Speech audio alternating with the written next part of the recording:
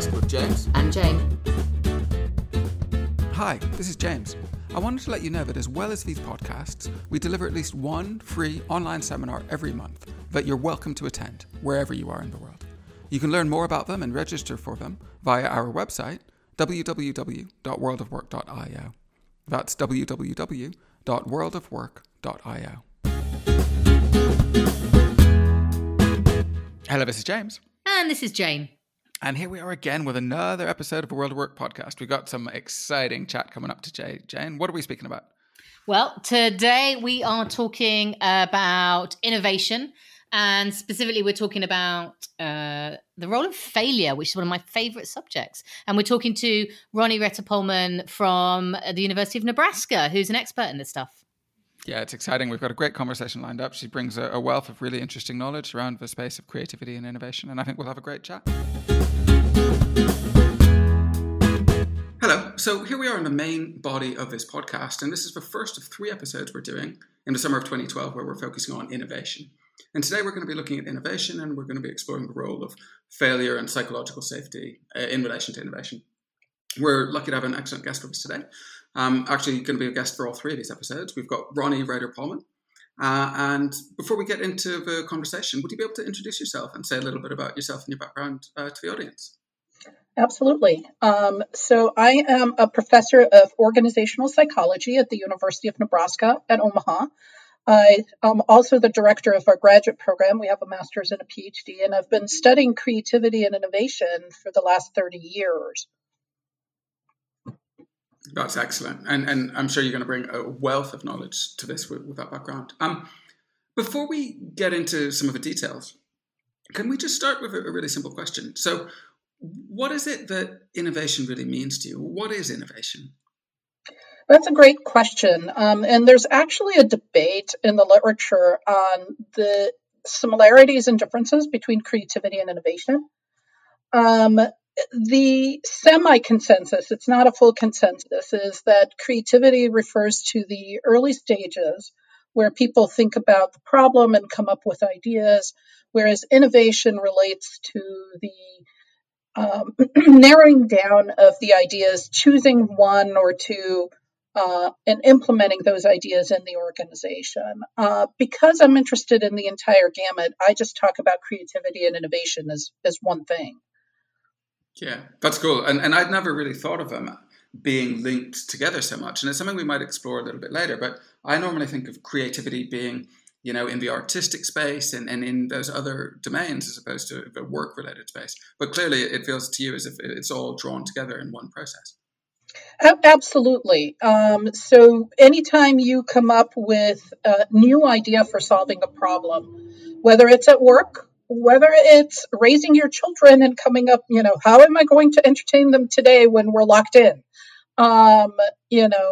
Dealing with friends, cooking a new dish, all of those can be creative activities.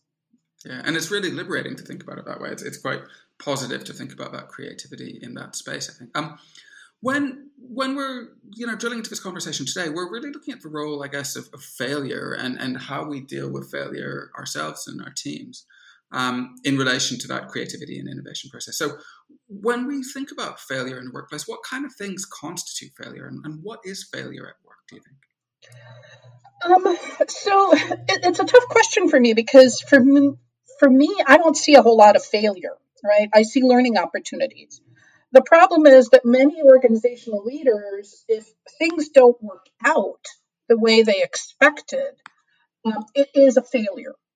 The issue and why this is important with creativity is because anytime we have a new product or a new process, we haven't tried it before. We don't know if it works. Therefore, the chance of it not being successful and therefore labeled a failure are fairly high. If we view it as a failure, people don't like to fail. So I'm not going to try something new because it may not be successful. My boss will label it a failure and it will taint me. Yeah, and I guess that's a difficult part of an organizational culture, isn't it? Is to understand that relationship between failure and the individual and efforts to do new things. In your experience working with organizations, does anybody ever get the right answer for the first time round? Does anyone do new things and just have it work out normally, instantly? Sometimes, it happens. It's rare. A lot of the work that we do is iterative uh, in nature, where we try something, it doesn't work, we make a fix, we try it again, we see what pieces don't work, we try it again. Um, and that's a very typical approach. You see it in things like rapid prototyping, or when we talk about agile. That's exactly what they're dealing with, is this notion that it's not going to be right the first time around. Occasionally people are lucky, teams are lucky, and they get it right. But most of the time it either doesn't work, or if we're lucky, we learn from the experience, we fix things, we get it better the next time. On a slightly side conversation about this, as you've been speaking, I've just been thinking a little bit about how we plan and allocate our time in organizations. When you're working with organizations or exploring the way that they're practically going about their day-to-day processes, do you think they build in time sufficiently for what you're describing as learning opportunities, or that iterative process, or overcoming when things don't work the first time? Or do you think we make incorrect assumptions about how long processes take and how close we get to correct solutions? I don't know if we make incorrect assumptions. The way organizations operate right now is that they do not allow for time. One of the things we do know from the research is that developing creative ideas takes time. Not just because we have to engage in this trial and error, but also because we have to come up with new ideas that is more effortful, that's more time consuming than doing what we've done before. We need to think about problems from a new perspective. We need to try to combine new things together. Those are effortful activities. And organizations, for the most part, don't build in time for those activities. It's not uncommon for me to work with an organization. They come to me and they say, we want to improve creativity and innovation.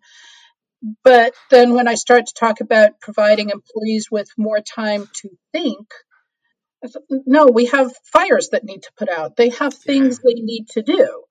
If you're too busy doing the day-to-day routine activities, you're not going to be able to have that time to think or reframe.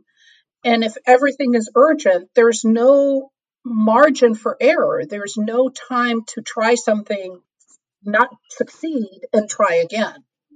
Yeah. And I guess, or correct me if I'm wrong, it feels to me like you can't probably schedule in a 30-minute window to have space for that type of creative thinking. Does it take time to get into those sort of spaces to think creatively, or how do you see that working?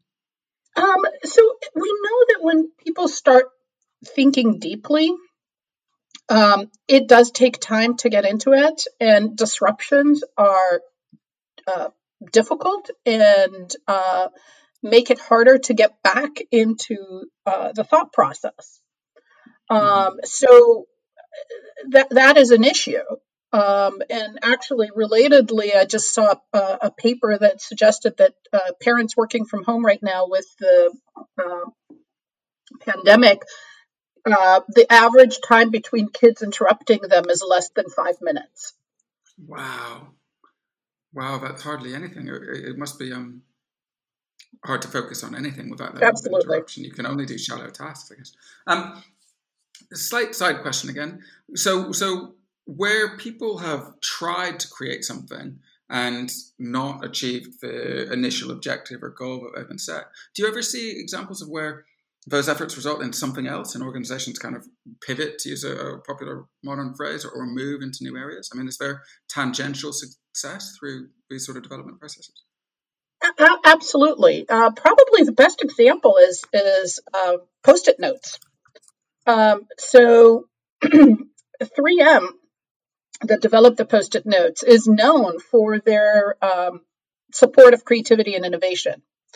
And one of the things they do, speaking of time, is provide their professionals with the task of spending about 20% of their week on unrelated tasks where they develop new ideas. So they provide them with time to think creatively. And one of their chemists wanted to develop a really strong glue. And that resulted in the Post-its, which is the exact opposite of a strong glue. I was going to say. Yeah. But what happened was that this glue was developed, and initially it was viewed as not successful. But over a period of time, people found uses for it. And as a result, it became one of the most successful products of this company. So I think I'm really interested in this because one of the conversations I had recently around creativity and failure, and particularly innovation, was where I was talking to a couple of organizations that have effectively tried to separate the jobs out for who's responsible for coming up with the better ways to do things, or how they would refer to it, development, versus the delivery team. And using your Post-it example, the way they think is delivery team are there to get the job done, not to innovate. And then there's a separate development team. But the way you're talking about something like the Post-it, that would never work, because the people that would execute the ideas are the people that are going to spot the opportunities for maybe creating something different or looking at what's happening in real time and going, hang on, this isn't working here, but it might help us somewhere else. So do you have a view on organizations that try and sort of allocate innovation to specific job roles and whether that's possible? Well, I'm a great believer in interdisciplinary teams, right? So I could also see, R&D folks sitting there not knowing what production teams in the factory are dealing with, coming up with fantastic ideas of doing something that are not really possible to translate in a meaningful way to production. If we don't have people from production sitting in the room discussing it, they wouldn't know. So I think there's importance for expertise and putting together a team of experts from different perspectives, whether it's, the marketing person, the production person, and the R&D person. They all have to be in the room together. Yeah, and it's interesting looking at it that different way around of both having what would be traditionally termed innovative jobs with production and production with those innovative jobs, because actually what you say is exactly true, and a lot of our listeners will recognize this. Where they work in delivery, they're presented with ideas, options, projects to develop, and they're like, well, you can't do that for X, Y, and Z reason. We know that. That's our evidence. So it sounds to me like failure is really important, almost essential, in order to innovate and actually execute the outputs of those innovations well. But consistently, we hear that it's really tough. And consistently, when we talk to people, they find it really difficult. Why do you think it is so difficult to fail and move forward and learn from it beyond just seeing it as a failure? Well, I think there are a number of reasons, right? So psychologically, as a species, we do not like to not do well, right? We shy away from things that we're not successful at. We've been taught and learned that this is not appropriate, right? We all want to be successful. We all want to do well. We get praise when we do well, and we get negative feedback when we fail. So we have this built-in mechanism that makes us shy away from failure. And that's part of the reason why companies that have been successful in terms of their innovation have moved away from that label of failure because it has those negative connotations. They try to look at these as learning opportunities, and they very intentionally focus on what can we learn, how can we improve, what can we do better next time, and they move away from labeling these as failures on the one hand, and also from having the negative consequences associated with it. And there's quite a move, certainly in the sort of IT sector, the technology, software as service sector, of trying to bring products that aren't finished to market quite often to test them out, so that they've effectively committed less resources to finding out if their innovation is working or if their ideas are working.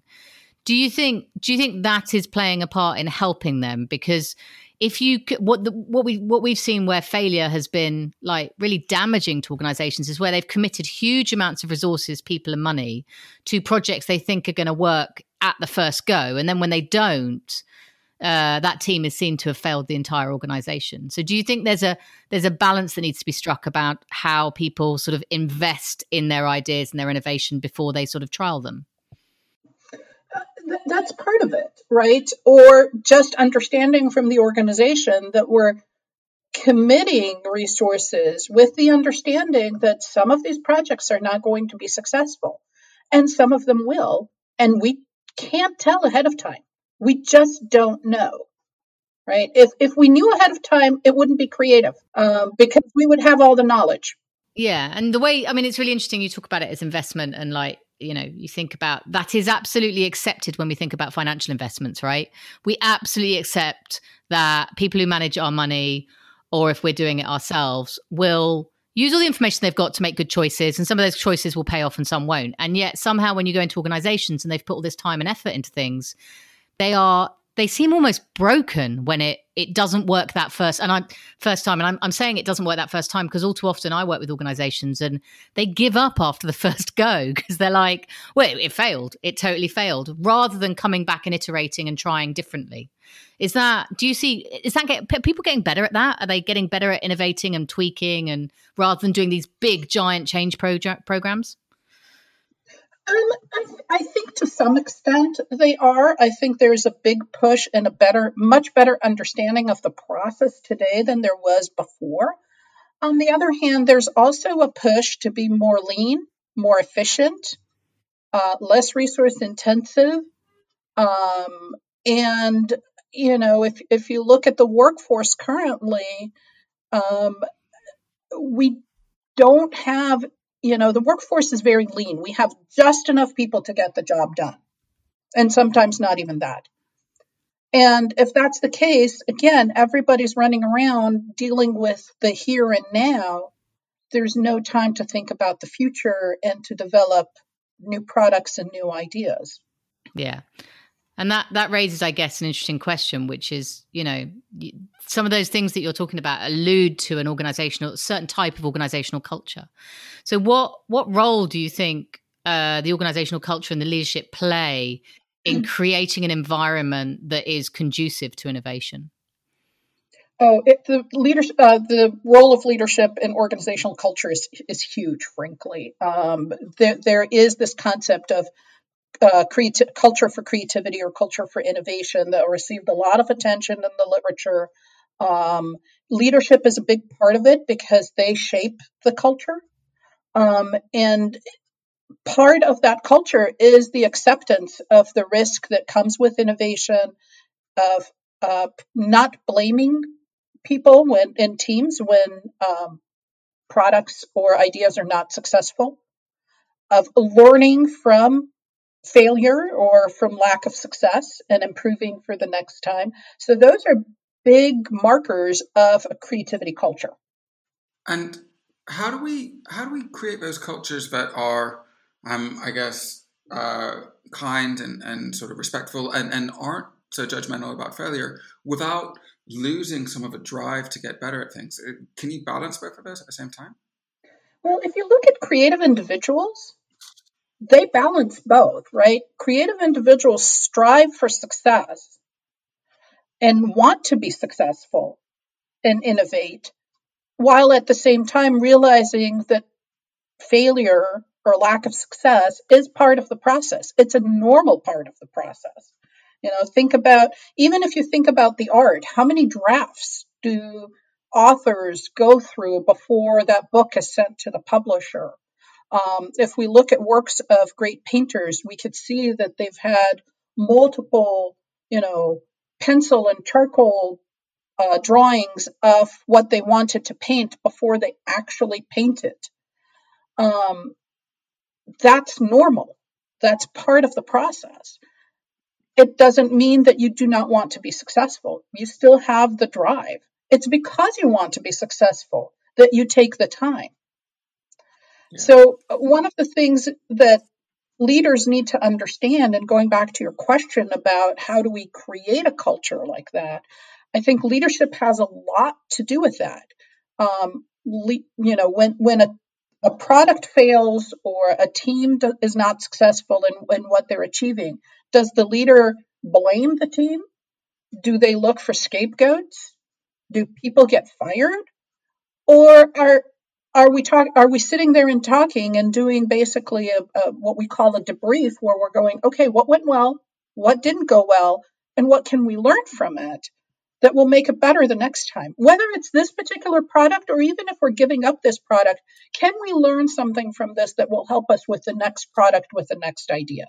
And in teams like that, when you can get to that stage where you're focused on I guess, for future and learning and continuing to develop, what kind of role does, I guess, power within leadership have? Does that work in teams where you've got maybe very hierarchical cultures and strong leadership, or does it need to be more egalitarian?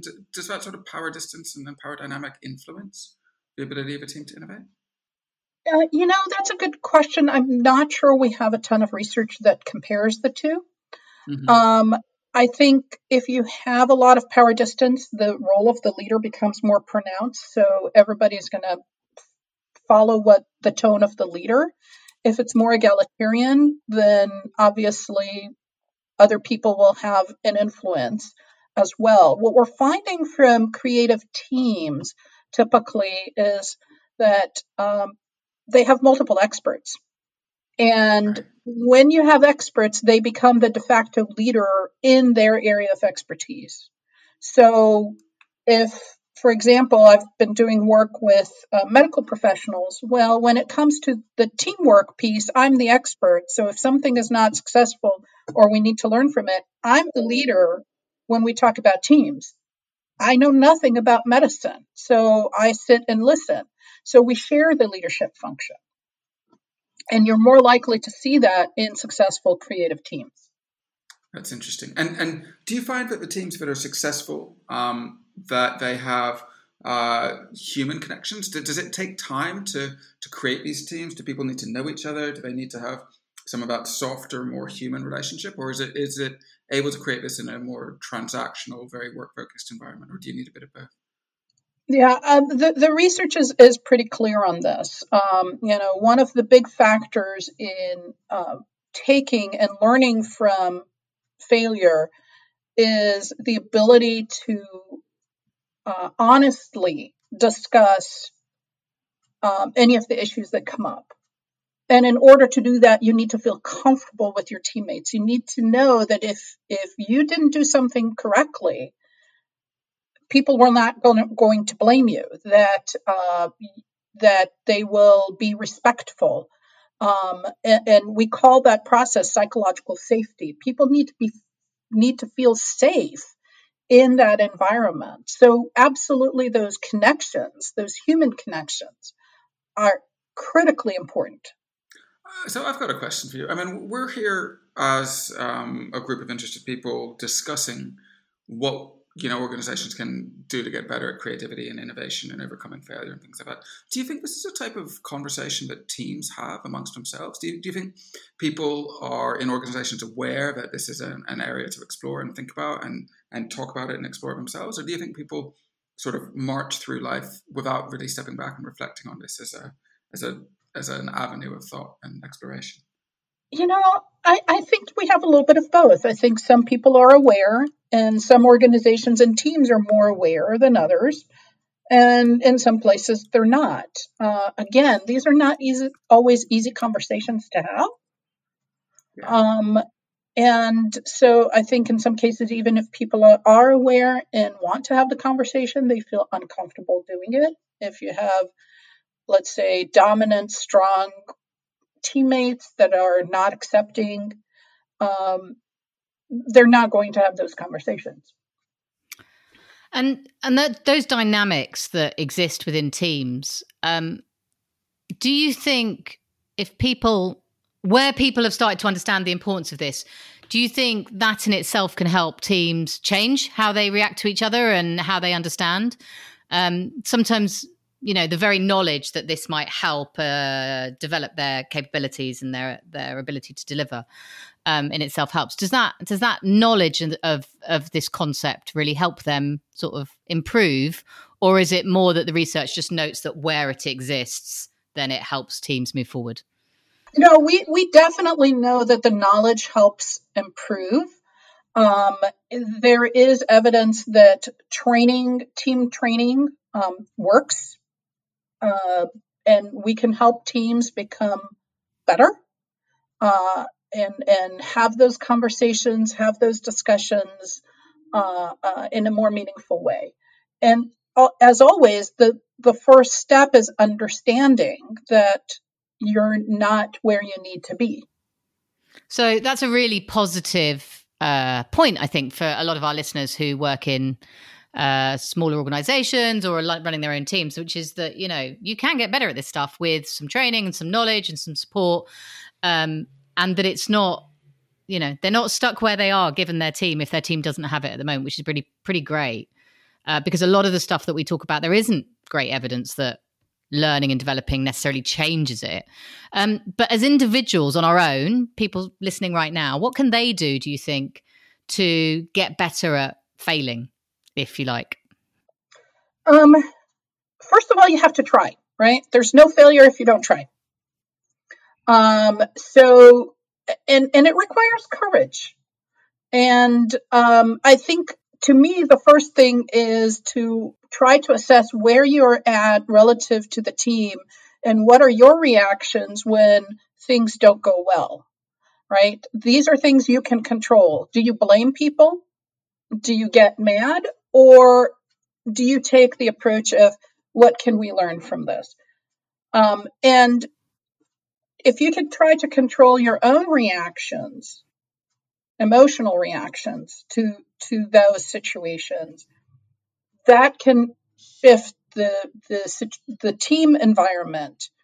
And now if you put together a team of people that are all paying attention to this, you've created a team where you have psychological safety. Yeah, sorry. The reason I'm smart, you definitely can't see me, but I've got a smile on my face. And the reason I've got a smile on the face is because I was just reflecting to myself, both on my own career and some of the clients that I work with, and about how often we end up talking about having to park your ego and having to get over it really quickly, because that helps everybody. And I think with failure in particular, if you can somehow find a way to disassociate the failure with your own opinion of yourself and your ability to be effective at work, I think it's a really powerful thing, but it's quite hard to do. I don't know, James, what do you think? Yeah, I very much agree. And actually, I was smiling to myself when you were speaking about that, because so many of the conversations that we have about different domains of work and our, I guess, social interactions with others often at some point mention the benefits of self-awareness and developing that awareness that you have some influence over how you think, how you feel, how you choose to interact. And if you get to a stage where people can start to step back and to appreciate that and watch themselves sort of in this social environment, it makes it easier for them to shape those experiences that they have and the experiences that others have. When you work on this type of improvement to creativity and innovation, do you focus on, with your clients, things like self-awareness at all? How does that work within your work? In some cases, absolutely. I think both in terms of creativity and in terms of team processes, self-awareness is really critical. As you started the conversation, you said, "Oh, I didn't think about creativity as something you could do in business." That is a common conversation. That a place where I have to start is the realization that everybody can be creative. Yeah. And you can be creative in domains that we typically don't associate with creativity. I can't train you to be more creative if you believe you cannot be creative at all, or that creativity has no place in business. So that's part of that self-awareness process that needs to happen, that the realization that this is possible. And the same thing happens within the team environment. So I've got one more question, and then we're kind of running out of time on this episode. If we were to think about, say, leaders in small to medium organizations, or people leading, medium-sized teams, that we're looking to sort of create the environments that support thinking about failure as learning opportunities and create that safety. Have you got any thoughts on what they could do to create those environments? Any simple things they could do? Yeah, I think modeling the appropriate behavior is really important. That is, again, you need to be the first in line to treat the failure as a learning opportunity. And if you see other people on the team treating it differently, or when there are occasions where people belittle ideas and so forth, you need to intervene as the leader, even if the idea is silly. It may lead to a good idea. So, one of the first rules of brainstorming is that, you just spew out ideas because you never know. And at that point, your job as the leader is to make sure that everybody on the team understands that it's okay to have silly ideas. We don't have to use them. But if you start to self-censor and not present those ideas, we may miss a great idea that's hidden among them. So it's modeling and providing the direction to the team on how it's appropriate to behave. Well, that sounds like a really good piece of advice. And I think we're going to end this episode there because we've got a few more to get through on innovation. And I think we've covered some really great content. So just before we finish up, just to make sure that we've covered it here, is there anything people can do to find out a bit more about you and this topic and some of the work that you've done on it? Absolutely. Feel free to connect with me. Email is probably the best bet. I have a longer email address. I'm not sure what the best way to provide it to people. We'll share it. We can share it with some stuff at some point. Yeah, that'd be good. Great. Okay. Well, that's excellent. And thank you very much. It was an excellent conversation. Thank you. I enjoyed it. So that was our conversation with Roni. I think we covered some really good stuff there, and she brings such a wealth of knowledge to this sort of idea of innovation and the role of failure or sort of learning from our mistakes in that. Jane, did you have any specific takeaways that you wanted to reflect on or call out? Yeah, I think the thing for me that really sort of stopped me in my tracks and thought, oh, I recognize that, was when she talked about leader role modeling and the importance of leaders in demonstrating and embracing failure and seeing it positively. And I just think about all the times that I've worked with teams and the managers or leaders of those teams or even the organizations have absolutely wanted to foster and embrace innovation. But when they've invested time and energy into something and it's gone wrong, they haven't been able to hide their disappointment and their frustration. And that instantly creates an environment of failure is wrong and bad, and it should be sort of shrunk back, and we should like push it under a carpet rather than sort of embrace it and indulge in it and revel in it such that we can find the learning.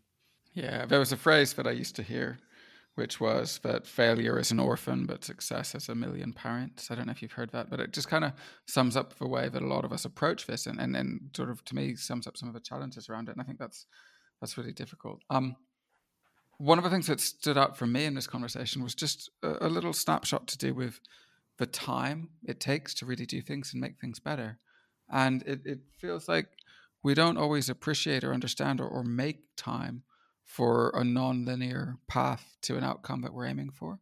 So how we can shape our expectations around our sort of direction process and where we're heading to seems important. And, one of the examples that she raised when, failures create secondary success through the Post-it note example, I thought was really interesting. And how do you lead and structure so that you give people space for that time and that creativity and maintain that fluidity to respond to changing things? I just think there's some really interesting stuff in there. Yeah, absolutely. Really interesting episode. Looking forward to the next one as well, because for those of you who aren't aware, we've actually recorded a couple more episodes with our same guest.